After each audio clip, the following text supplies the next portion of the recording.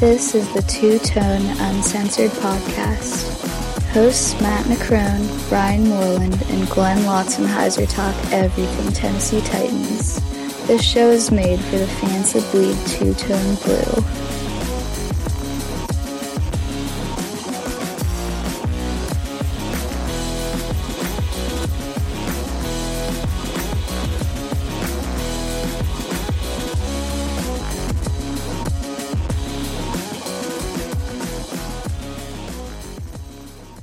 This is the Two-Tone Uncensored Podcast that you're listening to. I am your host, Ryan Moreland. With me, as always, my co-hosts, Matt McCrone. How you doing, Matt?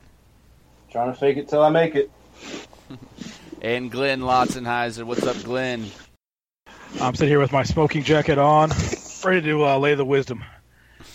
Sounds good, guys. All right, we have a big show for you today. We're gonna do the mailbag, of course, as we do every week. We got some news for you, and then we're also going to bring you this week's positional breakdown, which is the wide receivers. So we're going to get in depth on the wide receiver talk. Let's jump right into it here with the mailbag, guys. The first one sent in here by Philip Perkins. The question is, do you think that the ongoing battle between the league and Amy Adams Strunk over Titans ownership will be resolved or end up as a showdown in court? Well, for the fans' sake, I really hope that this gets resolved outside of the court. Amy Adams Strunk believes it will be resolved out of court. She's already purchased a home right outside of Nashville, which was one of the issues. Basically, the biggest problem that the NFL has with Titans ownership is the fact that there's multiple shareholders, and Amy's one of the majority shareholders at 33%, along with her sister, Susie Smith, owns another 33%. But the grandson of Bud Adams, Kenneth Adams IV, he was believed to be the man to take the leadership role moving forward, which hasn't really come to fruition quite yet. He, along with his brother and his mother, own 11% of the team. If there is an ongoing court case, some circles in the league believe that Kenneth may be inclined to push for a sale of the franchise if he doesn't ultimately have a path to ownership and control. The only thing I know about this is that we'll never have to see Tommy Smith again, and that makes me happy. I don't know. I think they'll be able to get out. I think they'll be able to settle outside of court. She's making all the small steps moving forward, and as long as they don't get in their own way, I think that the team will stay in Nashville, and the Adams family will keep the threshold of the Titans. I agree that it won't go to court. I think the biggest deal here is winning will solve a lot of the issues. If the franchise itself becomes more valuable, they start winning games, I think you'll see the league kind of back off a little bit because Amy's getting set up to be that one voice. Like Matt said, she's moved to town. I really think that it gets resolved just by the team starting to win and showing progress as an actual NFL team where they don't look so disorganized, like they have no idea what they're doing. I think that was the biggest issue the league really had with them, was that they didn't look like they were interested in winning. They were just kind of hanging out. I'm going to agree with a lot of what you guys said here. You look at it from the NFL's perspective, it just looks like, too many Chiefs, not enough Indians kind of thing, where, Matt just broke down a lot of what the ownership looks like as of right now. And I think you do need to find, one face. I mean, if you look at all the teams, there's one face outside of, you could say the Packers, but still, there's one guy in charge. So I think it's going to come down to putting one person in charge, and I think Amy Adams can do that. I really hope that we don't see a sale of the team, just because you never know if that could end up in a moving of the team, which obviously none of us want to see. Which leads us into our next question here, guys, that was actually sent in by Matt. He wanted to answer this because we were all talking about this. We're talking about this because of St. Louis moved on to L.A., and a lot of the St. Louis fans are now becoming Tennessee Titans fans. There's a great article about it on the Tennessean. You can check it out online. But the question is, guys, if the Titans ever left Nashville, would you follow them or would you choose the next closest team to your location? Yeah, I had to sneak on there and get that question in. You just basically touched on a little bit with the St. Louis fans coming over. I would probably follow the Titans anywhere in the U.S. I would not, if they were ever to go to England or anywhere in Europe for that matter, I'd probably reconsider. But I spent the majority of my life in Pennsylvania. I've lived in South Carolina for the last 7 years. I've never been in Nashville, but I've followed the Titans ever since they've became in their existence. But the point is they can move anywhere in the country, and I've never been close to them to have that type of relationship where I can go down the street and check them out live. I support them from a long distance. I would probably continue to do the same thing. We have been through a lot these last few years just to throw it away, even if they were to relocate. For me, I was born in Houston, just Harris County Hospital right down the road from the Astrodome. This has been my team my whole life. I wouldn't really know what else to do. When they left for Tennessee, I followed them out there because I kind of felt like the city of Houston let them down. The Astrodome was falling apart. It kind of felt unsafe sometimes when you were in there and stuff's falling out of the ceiling. So I would have to follow them unless they went somewhere like L.A., maybe. I probably couldn't do that. Unlike Matt, I could follow them to England. My wife's from England, so that would actually be a pretty cool way to get her to go overseas and go watch a game with me. If I was going to leave them for anybody, it would have to be somebody in the NFC, in a team that we never had any history with, that we never really played. And I don't know that I could bring myself to do it. And I'd have to replace an awful lot of memorabilia and autographed jerseys and all that, and I'd really rather not. So I think I would have to stay with the team almost no matter what they did, unless in some way they just really screwed the fan base, like moved overnight. You know, if they just up and left, that would be one thing. But they're not my hometown team in that I don't live near Nashville anyway. So if I can follow them from Houston to Nashville, I can probably follow them from Nashville to wherever else they would go. I just kind of hope they don't because I really like the city of Nashville. I think it's a good city with strong support for that team. So I don't see why they would leave unless at some point in time they just really want to upgrade that stadium and they can't get the money again. Yeah, I live in Ohio now. I grew up in Maryland, so I've never been super close. I've never been close to Tennessee or Houston. Being a fan from a distance, I like that they're in Nashville. Obviously, I want them to stay in Nashville. But I think, even an England move, or if we were to move anywhere around the country, I think I'd still be a fan. There's probably a situation in which I would no longer be a fan. I just can't think of what it would be. I have no idea. Maybe if the Addams family all went, crazy and started killing people or something like that. That might make me root for another team, but it would have to be something really drastic. I'm going to be a Titans fan forever, no matter where they go or what they end up doing. There probably is a scenario in which I would, but it's something so ridiculous that it's not even close to realistic. So, yeah, anywhere they would move, I'd probably move with them. Next question here was sent in by Morocco Taylor.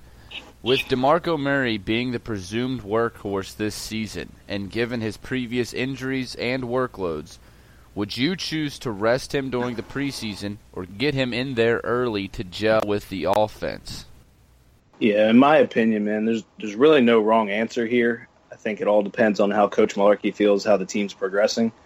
From the outside looking in, I personally would probably sit him the first preseason game, let him play a couple series in the second. And come the third preseason game, I'd probably leave him in there for the whole first quarter just to get him his reps. But no notable starter usually plays in the final preseason game.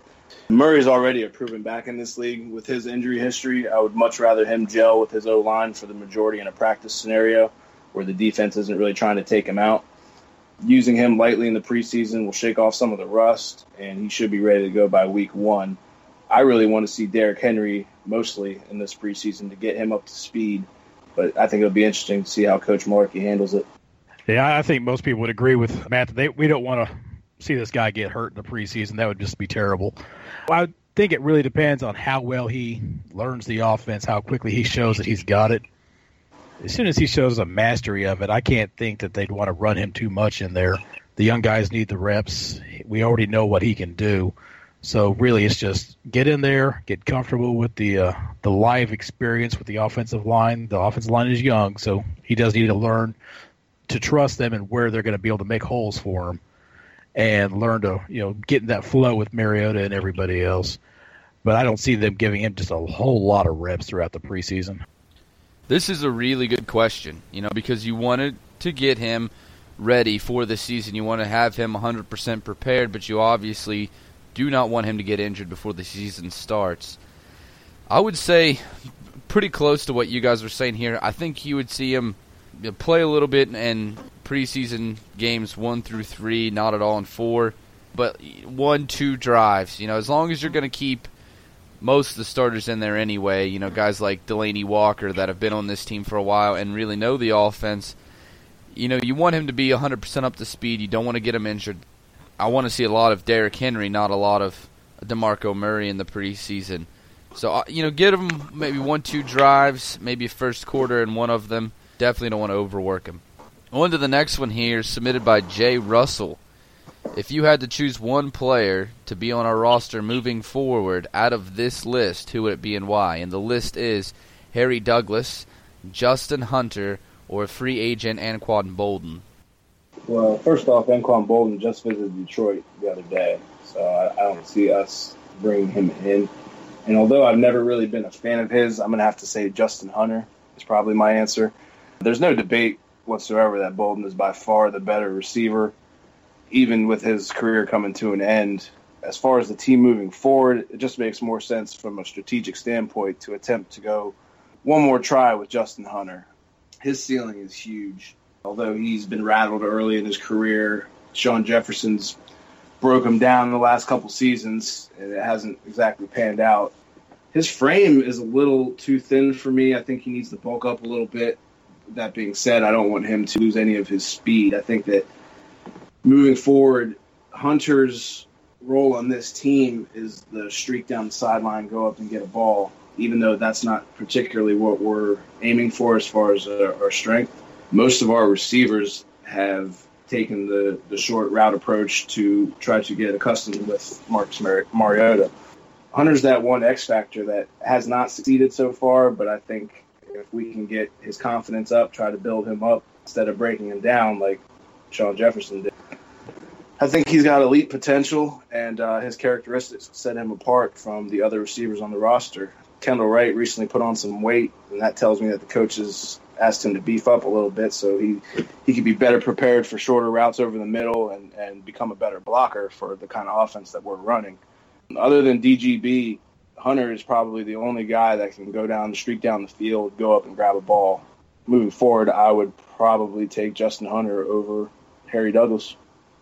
Man, on all your points on Justin Hunter, if I was going to bring in one guy, it would be Anquan Boldin. I know he's not available. It's not even the point. He could come in here and show everybody on this receiving corps how it's really done. His whole career is just, he'll do anything to catch that ball. He's just absolutely reliable. He runs perfect routes. He catches the ball. He will fight you for the ball. He's a good run blocker. Everything that we want out of our guys, he embodies. Now, I wish it was 8 years ago. He is at the end of his career. He wouldn't do us a lot of good as a player necessarily for more than just a season. But we have a lot of potential guys on this roster already. I don't think Harry Douglas is one of them. I think he's kind of maxed out his potential. He had a great season once, and that's about all I think we're ever going to see from him. Justin Hunter, explosive, big guy, jumps through the ceiling, hurts his ankle while he does it, not very mature, not a good run blocker. Anquan Boldin gives you everything you want in a receiver and would just really set the tone for this group and show them how to be a real pro going forward. So that's the guy I would take. This is a really good question, too. For me, I'm looking at it at Anquan Boldin at 35 years old right now, at the very end of his career. Yeah, I like him a lot. You know, what he's been able to do, he's a fantastic receiver. I mean, everything that Glenn said is 100% fact about Boldin. But we already have a wide receivers coach. That's all he would be at this point in his career, really. So I would shy away from that. And Harry Douglas, 31 years old, he's not near the player that Boldin has been over his career. So I would still go with Justin Hunter here. I'm going to agree with Matt. Age, a huge factor. You're looking at two guys that are past 30 compared to a guy that's only 25 years old. Hunter's still very young. He's still maturing. I think that he has the frame. He has the ability to be a really great wide receiver. He just has to get the maturity. He has to get the route running down. He has to be able to break through press better than he is at this point. But that's stuff that, is teachable. Right now, looking at Justin Hunter, I don't think his ceiling's near as high as, let's say Anquan Boldin's career, but I think his ceiling is a very solid wide receiver, definitely wide receiver number 2. look at it this way. With Anquan Boldin, you're probably getting 1 year of very, very old man. With Harry Douglas, you're getting a handful of years with an average wide receiver. With Justin Hunter, you're getting 10, 12 years possibly from a guy that still has yet to hit his prime. So that's why I would say Justin Hunter over Boldin and Douglas at this point. I also want to add on, Ryan, to that. I completely agree with you, but if we can get him going for a reasonable season this year, if he can somewhat perform, if we get him to re-sign for cheap, basically, get him for a couple more seasons, if he can get his head in the game and produce, it's basically like a free pick. He's a wasted second-round pick at this point, and if we can get him on track, there's no way that he doesn't go for more than an average wide receiver's price. And I really think he's better. He can be better than an average wide receiver. Great point there, and I agree. Very last question here in our two-tone mailbag. DJ1Mike, that's at DJ1Mike on Twitter, wrote us in a question. It is, which Titan would benefit the team the most by not getting released? Is it Bishop Sankey, Bleedy Ray Wilson, or Brian Schwenke? Although Sankey may be the most talented of these three, my answer is Bleedy Ray Wilson. Strictly speaking, from a positional standpoint, we would benefit the most if we could turn him into a serviceable cornerback. The secondary on the Titans has arguably the most holes in the entire team. Bleedy Ray's got pretty decent size at 6'1", 198, and he ran a 4.53. And even though I would say that Sankey probably is the most talented, I think Schwenke even holds more value to us than Sankey does, only because the backfield is so crowded. We need help. We need a lot of help at O-line and our secondary. I just think that if we can get – Bleedy Ray is almost like Justin Hunter in my mind. I think that once they get their heads right, they've been surrounded by negativity pretty much since they got here. We haven't been able to pull wins together. With Wilson in particular, he's been paired up with Cody Sensabaugh back there, who'd love to get burned. He's gone now. I think if we get a winning mentality and we can somehow get in these guys' heads, I mean, they have the talent. They got drafted in the second or third round. They can perform. They just need to get out of their own heads and realize that they can do it. If we could turn him around, I think he could definitely be the most value to us. If I thought he would actually live up to his potential, I would agree with you, Matt. But as far as those three guys go, I've never been a fan of Sankey. I've never been a fan of Bleedy Ray. He's got the physical attributes, but I've never seen him put it together in a game. Brian Schwenke, I've said already that I would happily cut the guy.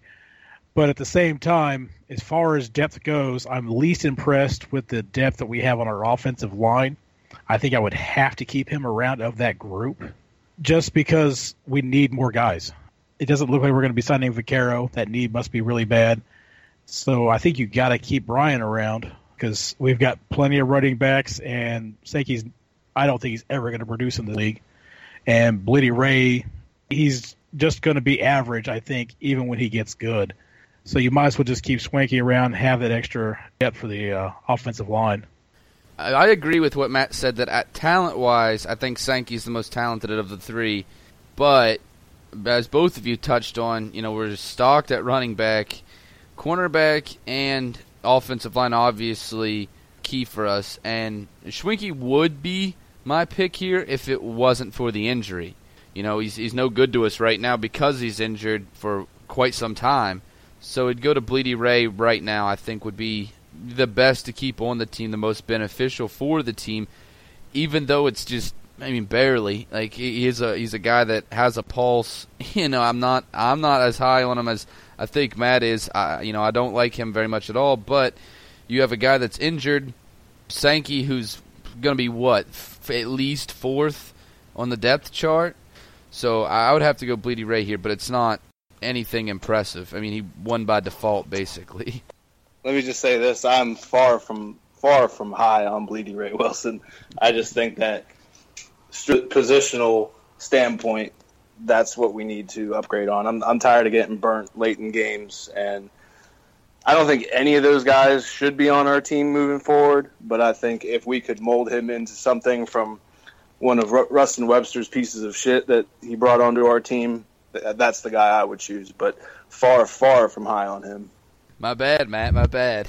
Touched a nerve there. Harsh. That's all we have for the Two-Tone Mailbag, guys. There are 4 different ways to get your questions heard on the Two-Tone Mailbag. You can send them in on Twitter at Two-Tone Uncensored. Find us on Facebook at Two-Tone Uncensored. You can join the Tennessee Titans Uncensored Facebook page. We put a post out every week you can comment on. Or you can email us at twotoneuncensored@gmail.com. I want to give a special thanks to the people who sent in this week: Morocco Taylor, Philip Perkins, Jay Russell, and at DJ1Mike. Now we're going to head into the news here, and I'm going to let news anchor Glenn Lotzenheiser take over. So I'm the anchor man. All right. Break out the scotch. Let's do this thing. First up this week, we've got Titans announcing out that they plan on playing the hot hand on who gets the carries in the games. Obviously, they're mostly meaning DeMarco Murray, Derrick Henry. I don't think it's as much of a matter of the other guys getting much of a chance to be the hot hand, so it's going to be between those guys. They said they were going to do this a lot last season, and no one ever really got hot. You saw it last year. The whole offense just struggled all the time. There was never a hot hand to go with. Do you like the hot hand approach, or would you rather have more of a, you're going to get this many reps, you're going to get this many series, a more regimented setup? For me, I kind of like the regimented setup, Glenn.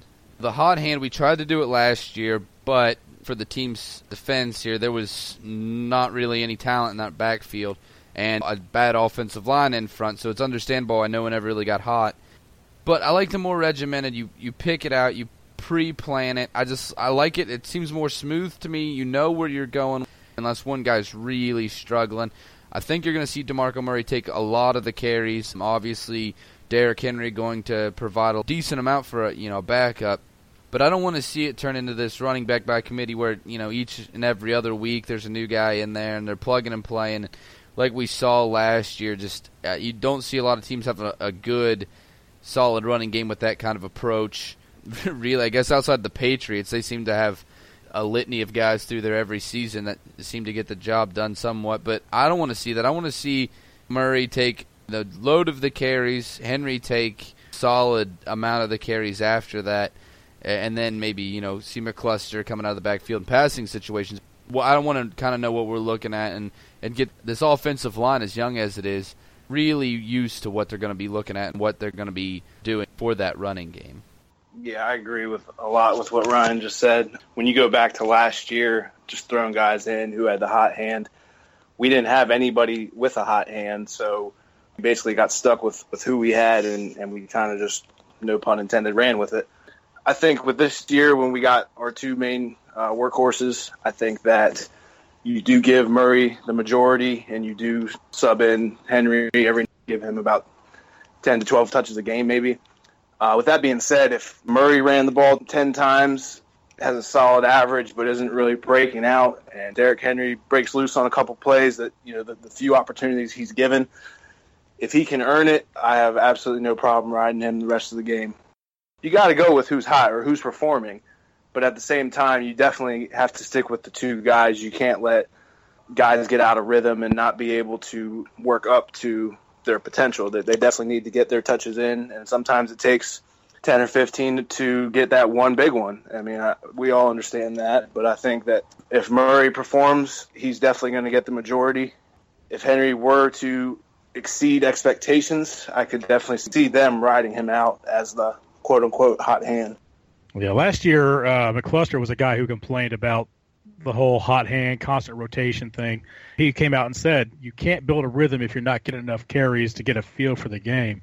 If you come in, you bust one long run, you have a short run, they pull you right out. You didn't really accomplish much of anything. You can't build up a flow.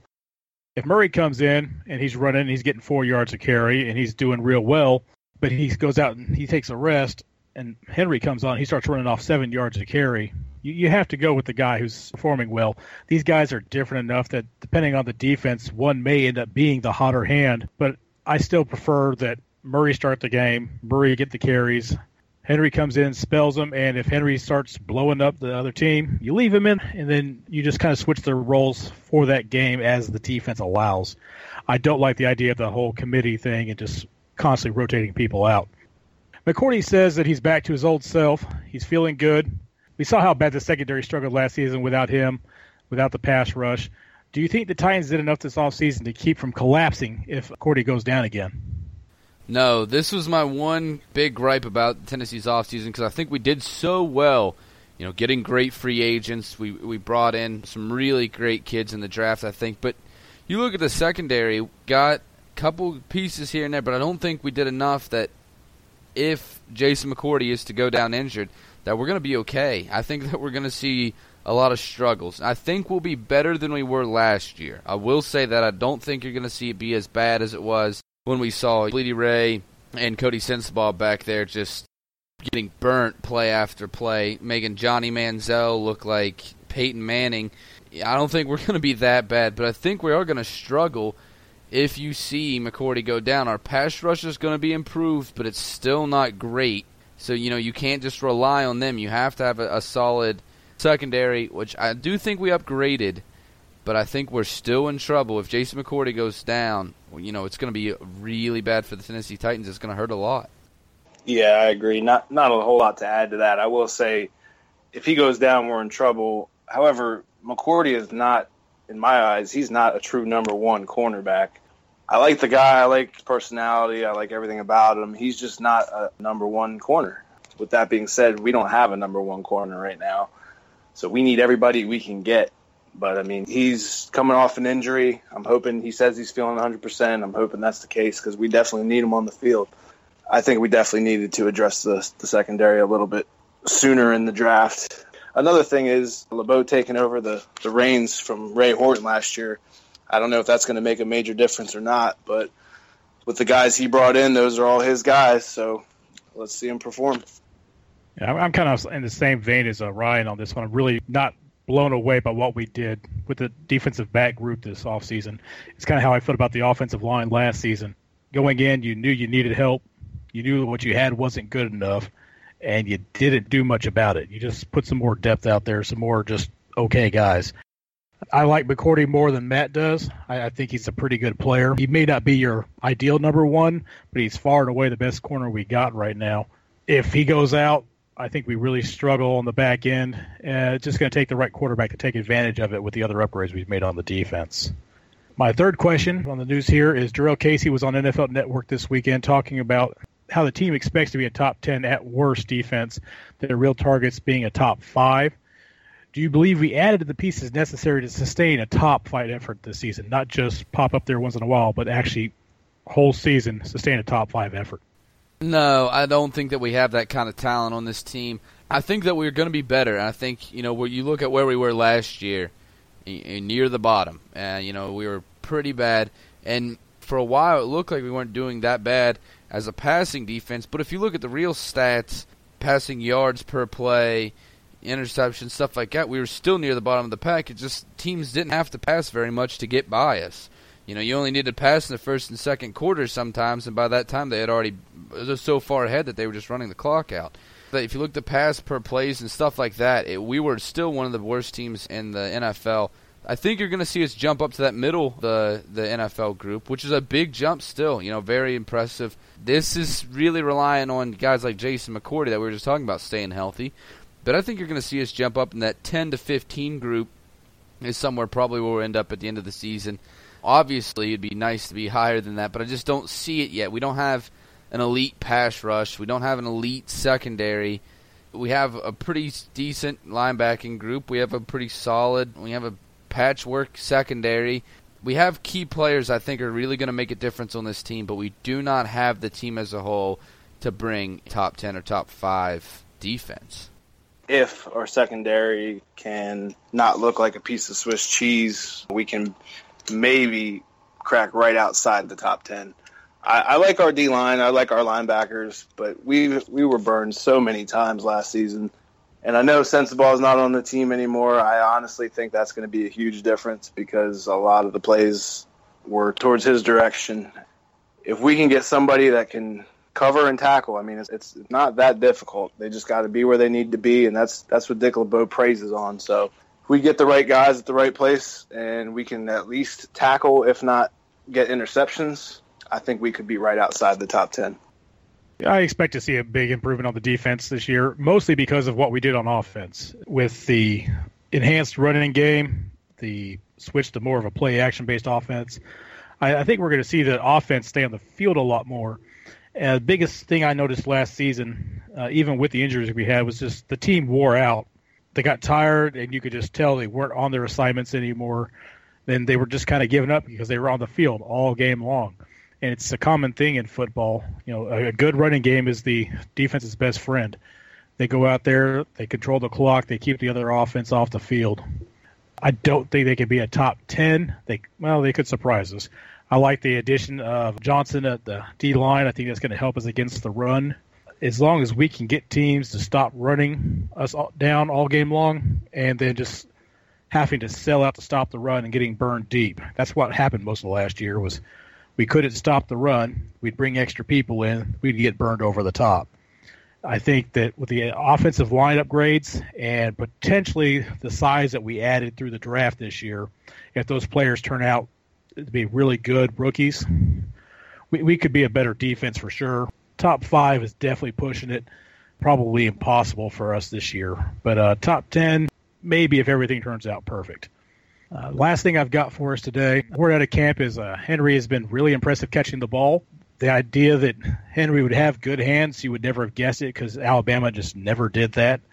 He only had 17 catches in all of his college career, all 3 seasons. Murray averages 43 receptions a season. What do you put your over-under for Henry catching the ball out of the backfield this season? DeMarco Murray is obviously going to get the lion's share of the carries. We assume as long as injury or terrible play doesn't happen. So he's going to get the lion's share of the carries, probably going to see a good bit of passes. And then you have Dexter McCluster, who's going to specialize as a passing down running back. So he's really the third option.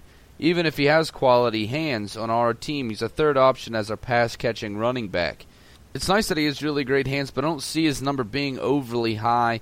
When he's going to be the third running back likely to catch a pass out of the backfield, even in the system that we're running. So maybe 15 to 20 catch area is probably what we're going to see from him. Obviously, if there's an injury to Murray or something like that, his numbers will increase. But I think right around that, 15 to 20 area is probably what we're going to see from Derrick Henry. Yeah, I think they're just using that as somewhat of a distraction. Just basically, it's camp. People are talking. I think that he's nowhere near, the Marshall Faulk of the new era. The fact that he can do it is a plus. We can get both of them on the field. I'm really excited to see what kind of formations we can get on the field this season. We have a lot of good weapons. If we can get Murray and Henry on the field at the same time, that's a possibility where he will catch some balls. But I'm with Ryan. I could see right around maybe 15. It's definitely not going to be our strong point or his strong point. I think they'll use it every now and then. But he, like Ryan said, he's the third option on the team as far as running backs go. Yeah, I'm throwing my guess out there right about 25. I think every now and then they decide to get cute.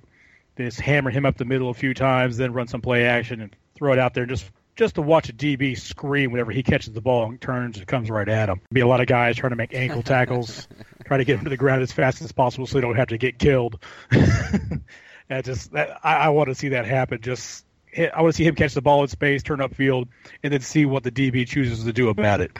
I think that's going to be interesting to see, if and when that happens. That's all we got on the news, though. I'm going to turn this back over to Ryan here. Some great stuff there. We're going to take a quick commercial break, and when we come back, we're going to talk about this wide receiver group for the Tennessee Titans. Time to pay the bills. Some quick ads, and we'll get right back to the show.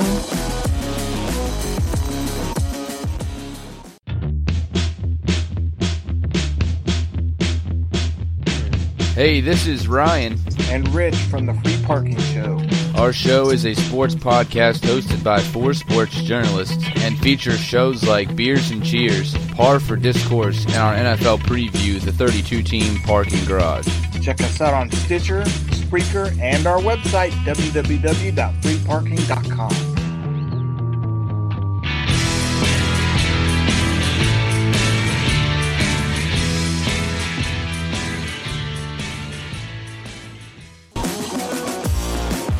You're listening to Two Tone Uncensored. Brought to you by Pinecast and Stitcher. We're back with a two-tone uncensored podcast. We're going to get into the wide receiver groups here, guys. Let's start off by talking about this starting group here. We're looking at Kendall Wright, Dorial Green-Beckham, and Rashard Matthews. This is probably the three that we're going to see the most of going into this season. So I want to ask you, what do you think about this group? And then my secondary question with this, who do you think is going to be the guy out of this group that really shines in the 2016 season? You know, the thing I think we're going to see is the guy is going to be someone who goes out there and runs his routes and gets where he's supposed to be, and someone who can rush block. Run blocking from the receiver is going to be a big deal this year. I think, you know, as they talk about the exotic smash mouth and the Pittsburgh Steeler method, the guy that comes to mind for me is Hines Ward. Yeah, he wasn't the fastest guy. He wasn't the biggest guy. He fought you for the ball. He made smart routes. He used the routes to get himself open. He ran block really well. You saw a lot of times where Jerome Bettis would come rumbling out of that backfield, and there's only one guy between him and the end zone, and Hines Ward is there glued to that guy, just making sure he has absolutely no impact on where Jerome Bettis decides to go with the ball. And that's going to determine who I think starts for this team on a regular basis. Of the group, you've got Dorial Green-Beckham. He's a big guy. His run blocking is a little bit suspect right now. You've got Kendall Wright, who they asked to bulk up a little bit this year. After last year, they asked him to lose some weight and get quicker. Then you've got Rashard Matthews, who's a strong guy. His run blocking is okay. So of that group, I think to start out the season, Kendall Wright's going to be the guy. He's going to get your number one shot. He's got the most flash potential. He's the hardest guy to cover. So if I was going to pick one guy to be that first guy out, probably Kendall Wright, because he can run block a little bit. He can catch the ball. He can run good routes. So of those three, that's the guy I would pick. Yeah, we all want the answer to be DGB, but I'm with Glenn on this one. I think it's going to be Kendall Wright. He's already added about 10 pounds this offseason. We're going to put him where he needs to be, and that's in the slot. That's running short routes. The deep streaks aren't working for him. Coach Mularkey was quoted as saying, we're trying to put him in the position where we know he's successful. He does some things there where he's better than others, and that's clearly in the slot. If we can get DGB and Matthews on the outside, bring in Kendall in the slot, get Sharp in there as well on the slot, I think both of them are going to have a lot of success. Kendall's definitely the guy with all the experience. Not only that, he's going into his contract season this year. Everyone is hoping he sticks around for a few more years. I know a lot of fans aren't particularly high on him. He gets hurt. He's running wrong routes. But I think he's definitely the best option we have going forward. DGB is still very raw. I would love for him to take that title as the top receiver, but I don't know if this is the year for that. I do think, however, with both of them on the field, they're going to help each other. Kendall's also in a situation, like I said, he needs to perform to get paid this year. So it's basically do or die.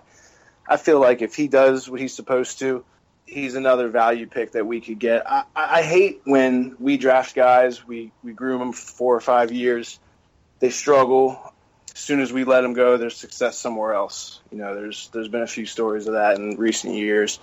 What I would like to see happen, we put Kendall in the slot, we use him the way we're supposed to use him, he performs, we re-sign him, and we don't break the bank doing it. I like Kendall Wright a lot this year. I think he's going to do very well where we need to play him. And long story short, the answer is Kendall Wright. Yeah, I mean, I agree with you guys. I want it to be DGB. I want to take that big step forward, but I don't know if it's this year. Just being honest, the guy is really raw. He has the size to be an outstanding run blocker, but we really haven't seen it from him yet. I think Kendall Wright obviously going to be that number one guy, at least starting out in the beginning of the season, because he's been there, he knows the offense. I'm also interested to see Rashard Matthews, how he fits in this offense. You know, coming in, it's his first year in this offense, but this guy's been around the league for a little bit, coming off of his best season of his young career. So I think that we're really starting to finally put together a wide receiver core that doesn't look like a dumpster fire, which is nice. And, you know, I think that we're going to have some success because if you look at what we're doing with this running game, it's going to open up a lot of these passing lanes. It's going to be a lot harder to really cover guys like DGB, Wright, and Matthews, when you have to really respect the running game, and you have to put 8 men in the box, it's really hard to keep great coverage downfield, obviously. So I think you're going to see a lot more of it open up for Mariota this year. Hopefully it leads to a lot of success. But I still think Wright's the number one guy. My next question before we move on to the next group here is, how do you see Matthews fitting in here? Do you think he'll end up putting up really big numbers? Do you think that he's maybe second behind Wright? Do you think DGB is? Where do you think he fits kind of in this grouping?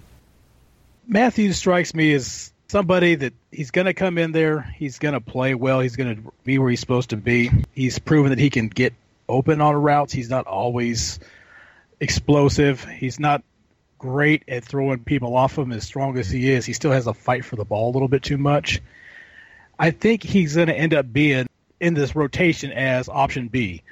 I don't know that Wright has to play as a slot. He's so hard to cover off the line. If you try to play press coverage on him, he's going to just disappear from you. That's one of the things when Wright was running around for us for Munchak for 2 seasons. He was almost impossible to cover because he's so quick. And I don't know that he actually has to be the slot guy. He makes sense to me. He's a natural slot guy. But if he's going to be our number one guy, I don't know that he ends up playing the slot because I don't know how much we're going to play the slot. We're going to be coming out with power formations. I don't know that we're going to have a lot of 3 receiver sets. And so what that means to me is that Matthews and DGB will end up rotating a lot. I don't know that Matthews is considered the second guy. I think probably they put DGB out there and try to see what he can do. You'll see a lot of Matthews because DGB is still raw. He still is going to struggle a little bit. I think he's more of the 2B guy. He's your second option as your second guy, and they leave Wright out there full time. Yeah, I see him finishing with maybe 600-700 yards. I do like what he brings.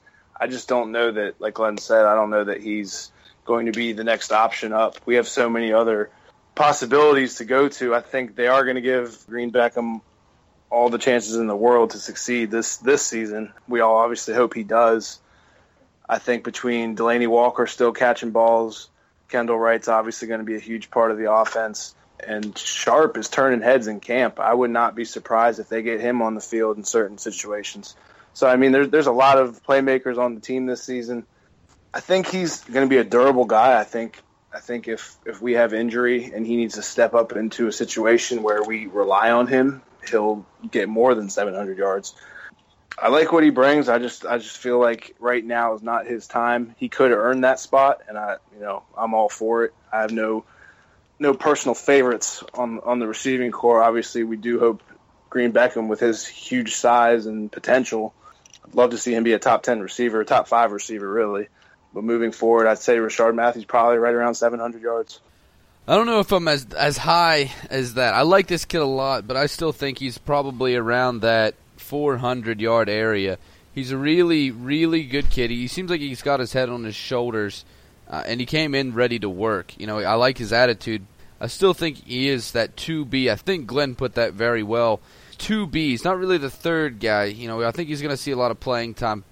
One thing I wanted to talk about real quick is with the slot receiver and run 2 wide receiver sets, is you see what the Jets do with the power running game last year and 2 wide receivers out there, but you see Decker kind of run more on the inside, run a lot of routes that you see slot receivers run. I think we might see something kind of like that if you line DGB up as the guy that is going to run big routes down the field. Obviously, you have Walker.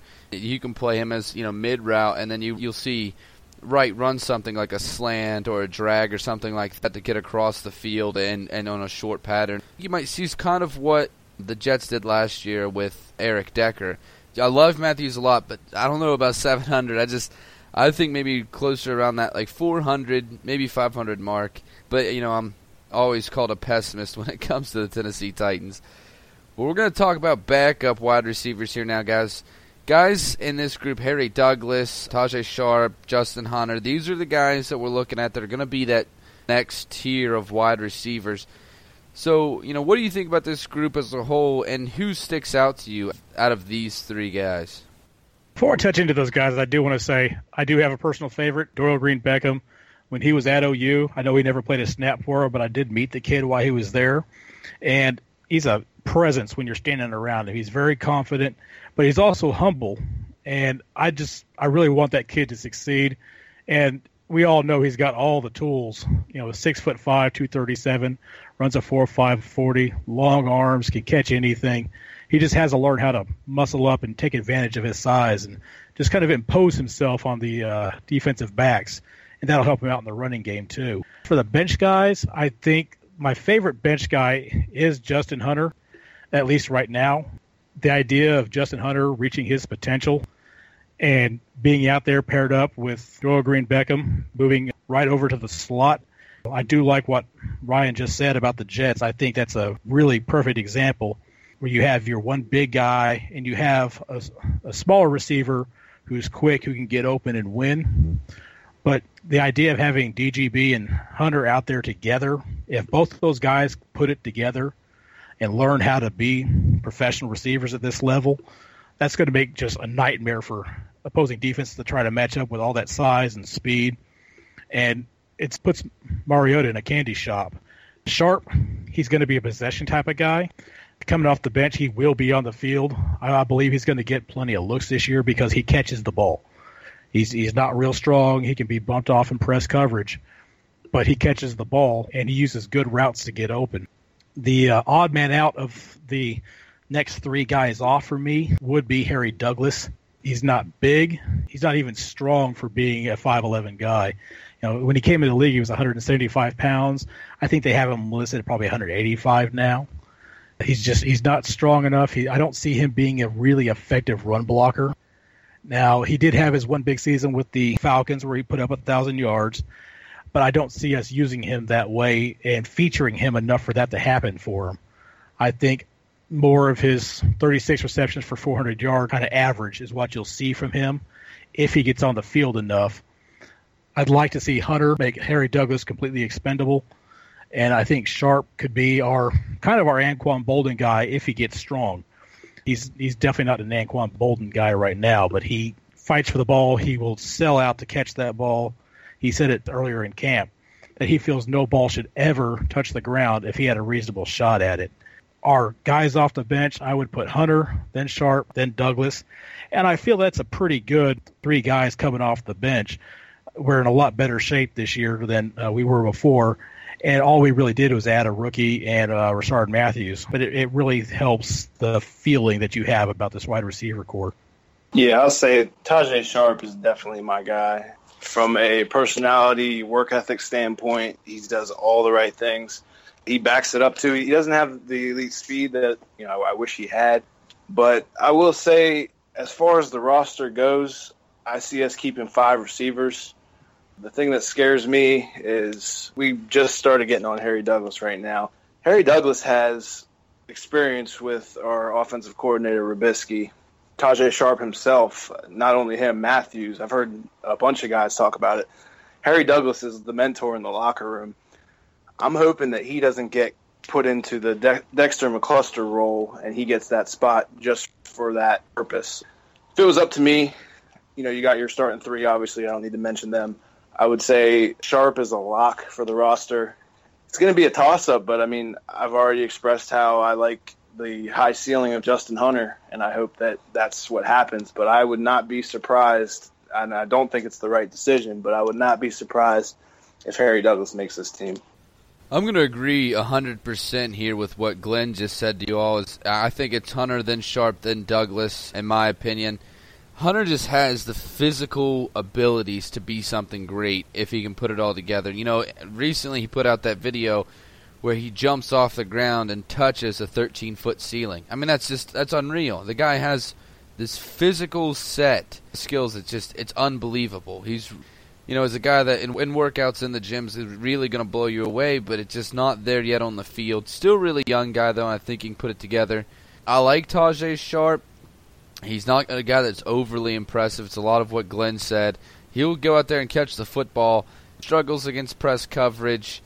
He's not overly quick. I think he's going to find it, at least at first, hard to break away from NFL corners and safeties because he just doesn't have, the quickness or the physicality to really take over. But if the ball's there, he's a guy that's going to go get it. I like his work ethic a lot. But, work ethic isn't the only thing that matters when you're talking about a football player. You have to have the skills to be there. Harry Douglas, I've seen this a lot of what Matt said about guys talk about him being the mentor in the locker room. And that's great, and I like that he does that. I just hope, I agree with Matt, I hope that's not what writes him a ticket onto the team. I hope that if he makes it onto the team, it's because he was the right guy, skill-wise, not just leadership-wise. But we're going to move on here, guys, to this next group. I labeled them the camp bodies, guys that we probably won't see on the team, or at least on a game day roster. McBride, Horn, Roberts, Terzilli. Anybody on here that you think could surprise us and jump up into the next group? Is there any guy that you think absolutely no chance he's going to be cut?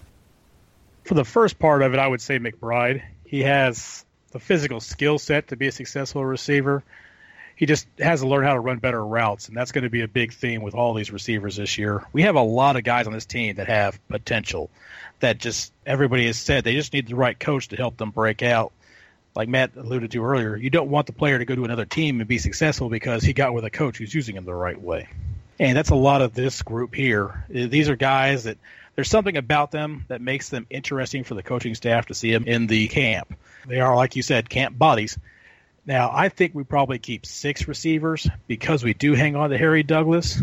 I don't know that it's just because he has experience with those guys, but like you, I kind of suspect that may be why.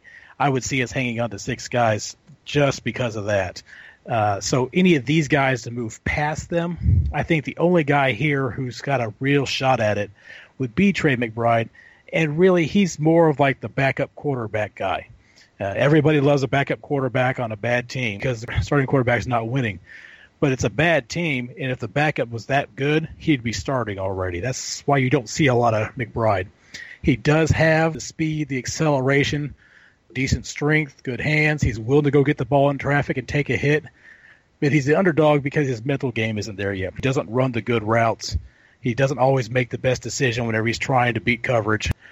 His ability to return the ball, if we didn't have several other guys like McCluster who we can rely on to do that, would probably get him on this roster. But of those guys, he's the only one I see having a legitimate shot. But I can't see us keeping 7 guys, so he needs somebody to get hurt to make that 53-man roster. Of the other guys, I think Terzilli's PED suspension has pretty much written his death knell. I don't know how you keep a guy for the 53-man roster that's suspended for the first 4 games, and he's your 7th, 8th, 9th receiver. I just don't see any way he can make the team. Reese Horn's a Division II guy. He's not real fast. He's not explosive, but somehow he's a good punt returner. He has the same problem that McBride does, that being a good return man is not going to get you on this roster this year. And Ben Roberts, he's big, not terribly fast. There's just nothing about him that tells me that he's going to make the roster. So best guy, McBride. Worst guy, Terzilli, just because of the suspension. He got a chance to play for us last year, which would normally give you a leg up. But with you got a 4-game suspension to start the season, I just can't see how he makes that 53-man roster. Glenn basically just broke it down, built it back up, and broke it down again. I don't have much to add to that. I'll say, again, Trey McBride, probably only chance he has is somewhere in the return game. That being said, I would rather have Harry Douglas than Trey McBride. Yeah, I'm going to agree here with Trey McBride. I think he is the best out of this group. I still don't think that's enough, though. Unless there's an injury, then he can move up. But really, I just don't see enough out of him right now. I think he has the skills. It's a guy that played on a very small school coming out of college. He's still learning how to play at the NFL level and getting used to this. So I don't see it, but I think that he is a guy that might be in a few years could make it. For Horn and Roberts, I agree with a lot with what Glenn said. Neither of these guys, I don't see them making the roster. I just can't. They're just not there. I'm talking about your 8th, 9th guy. It's just not going to be enough to make it skill set wise. And then Terzilli, I think Glenn said this perfect too. Is in this kind of situation, you got to do everything you can when you're in this kind of spot. Do everything you can to get on this roster, to stay on this team. And going out and getting a PED suspension is your fastest way, in my opinion, to get off of this team. Last year, you got to see a little bit of action with the team, and that normally gives you a big leg up over guys that haven't gotten that opportunity. But going out and doing something stupid like this, getting in trouble, you're not going to put up with that. You can put up with trouble if the talent's there. If Marcus Mariota goes out and gets suspended for something, he's going to be back. The talent has to be there, though, and it's just when you're a guy that's really fighting to stay on the team, you get in trouble. You basically just kicked yourself out of camp. Might as well start packing his bags. That's about all we have for this show. If you want to check out some more stuff for the show, find us on Facebook and Twitter, as I said earlier when I was talking about the mailbag. Our Facebook is Two Tone Uncensored. Our Twitter is at Two Tone Uncensored without the ED on the end. You can check out the show at twotone.pinecast.co or by downloading the Stitcher app on your mobile device. Thanks for listening to the show, and as always, tighten up. Peace. Stay classy, Titans Nation.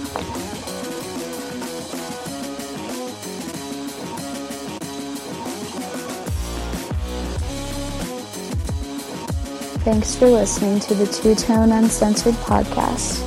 You can listen to the show at twotone.pinecast.co or by downloading the Stitcher app on your mobile device.